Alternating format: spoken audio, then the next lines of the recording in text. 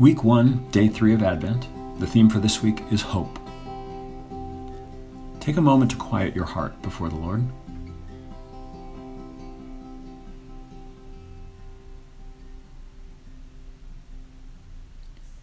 Call to worship. O magnify the Lord with me, and let us exalt his name together. Psalm 34, verse 2. Our opening prayer for today comes from a traditional Christmas hymn called Thou Who Wast Rich Beyond All Splendor.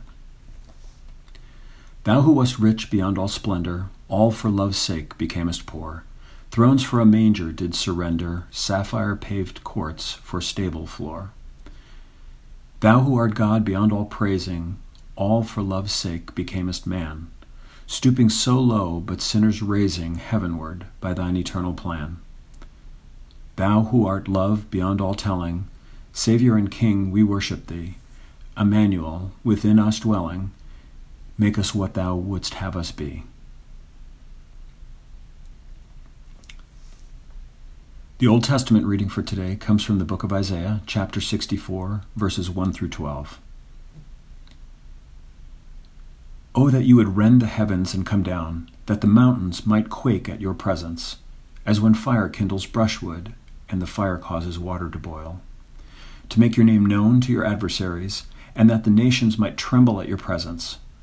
When you did awesome things that we did not look for, you came down, the mountains quaked at your presence. From of old, no one has heard or perceived by the ear, no eye has seen a God besides you, who acts for those who wait for him. You meet him who joyfully works righteousness, those who remember you in your ways. Behold, you were angry, and we sinned. In our sins we have been a long time.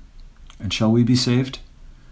We have all become like one who is unclean, and all our righteous deeds are like a polluted garment. We all fade like a leaf, and our iniquities, like the wind, take us away. There is no one who calls upon your name, who rouses himself to take hold of you.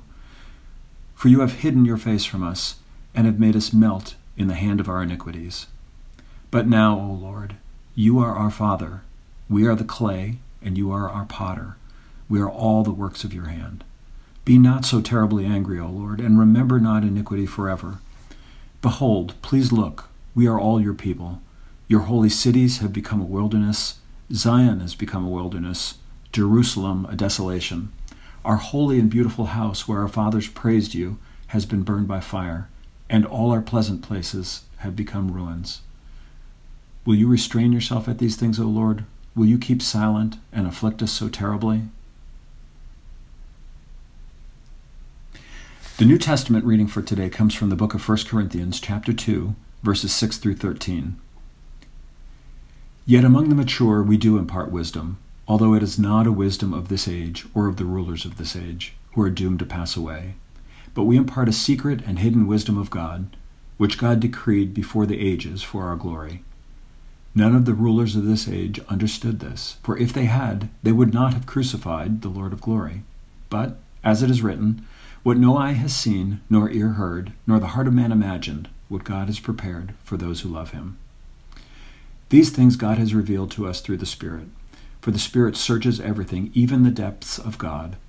For who knows a person's thoughts except the spirit of that person which is in him? So also no one comprehends the thoughts of God, except the Spirit of God. Now we have received not the spirit of the world, but the Spirit who is from God, that we might understand the things freely given us by God. And we impart this in words not taught by human wisdom, but taught by the Spirit, interpreting spiritual truths to those who are spiritual. Now let's take a moment to think about what we just heard in those two passages.